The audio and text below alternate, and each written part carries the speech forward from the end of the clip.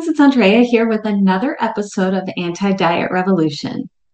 Is weight loss always a good thing? I don't think you'll be surprised to hear that most people think it's good, but there's really more to it than that. Let me tell you about a personal story in this episode and share why the answer is not so clear-cut, but why we still think that all weight loss is good.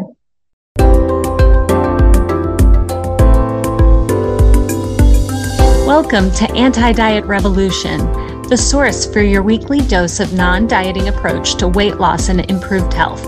I'm Andrea Heyman, and I've been a registered dietitian for over 25 years, specializing in weight management. I've seen countless women struggle in their quest to meet their weight loss and health goals. Over the years, I've learned that traditional diet culture strategies just don't work.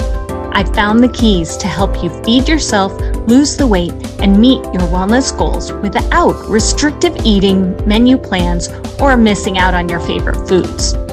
Through a non-diet approach, I'll provide mindset strategies, tips, tricks to achieve your healthiest body, and I'll share the stories, strategies, and successes to get your healthiest self. Interview guests will share their transformations from a traditional diet culture approach to food freedom.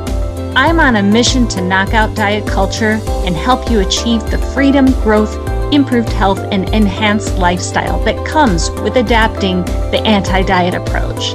Let's dive in. I know I've mentioned here before that I've had a lot of changes in my life recently. Without getting into too many of the details, the upshot is that my house is much more quiet.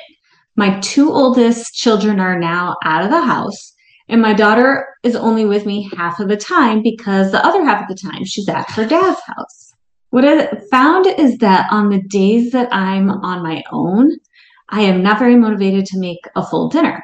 I'll pick at leftovers if there are any or graze a little, but it's definitely a big difference from my normal habits.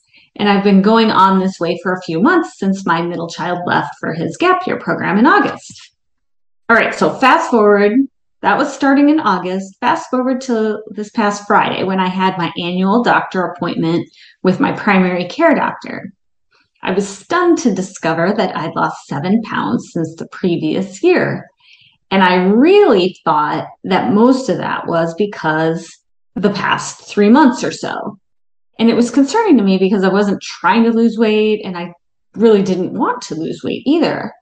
But then I happened to tell a couple of my friends on 2 different occasions, 2 different friends, what had happened. And they both looked at me a little confused. And amazingly, they both had the same reaction.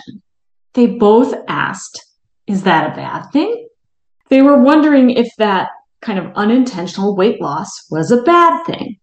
And I was so super surprised that they both had the same reaction. But it got me thinking about how weight loss is so conditioned as a positive thing, as the desirable outcome, that automatically many of us think that weight loss is good in any circumstance. There's a lot of reasons why people want to lose weight. The biggest one is probably appearance. People think that if they lose weight, they'll look more attractive, more fitter, or healthier. Some people feel like if they lose weight, they will have more confidence and a better body image, that they feel uncomfortable if they're carrying around any undesirable weight. A lot of us have been told to lose weight to help with a certain medical condition, whether it's infertility or any chronic disease like type 2 diabetes or high blood pressure, any of those. So we've had our doctors and our physicians and the healthcare industry telling us that losing a little weight is healthy. And then also fitness. Anyone who's like trying to achieve, let's say if you want to run your first 5K, you're probably doing it partially to lose weight, but also you know that if you do lose weight, the running becomes a little easier. So those are kind of the reasons that have been drilled into us over and over. But the reality is so many of us have been trying to achieve a smaller weight for so long. We've been dieting over and over. unsuccessfully and trying again, obsessing about food choices and how to achieve those last few pounds of weight loss, or maybe it's even more than just a few pounds. But with all of this, we've lost sight of the fact that not all weight loss is good. I remember being at a birthday party many years ago when my son was young. I was talking to one of the other moms there, and she told me how she'd recently had a procedure. I think it was like a small surgery or something like that. I can't remember. And for her, the bright side of the story was that, oh, at least I lost 10 pounds through the process. I remember feeling kind of flabbergasted and like speechless that she was celebrating and happy about this unplanned weight loss. For her, it was the silver lining in her difficult couple of weeks. But that comment stayed with me because it's just another reminder of how ingrained diet culture is, and that the desire to achieve a certain body size, the desire to lose weight in any circumstance. And that belief that achieving that certain shape, that losing that weight kind of trumps everything else. And I hope that we can all think about that for a minute, because losing the weight or having a different body shape shouldn't be the end all be all.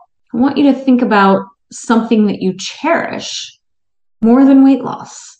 Is it good health? Your family, your kids, your friends? Those are the things that we should be living for. Those are the things that we should be striving and putting effort into, not spending all the hours obsessing about weight loss, and not waiting for the day that we lose 7 or 10 pounds. Until next time, take care.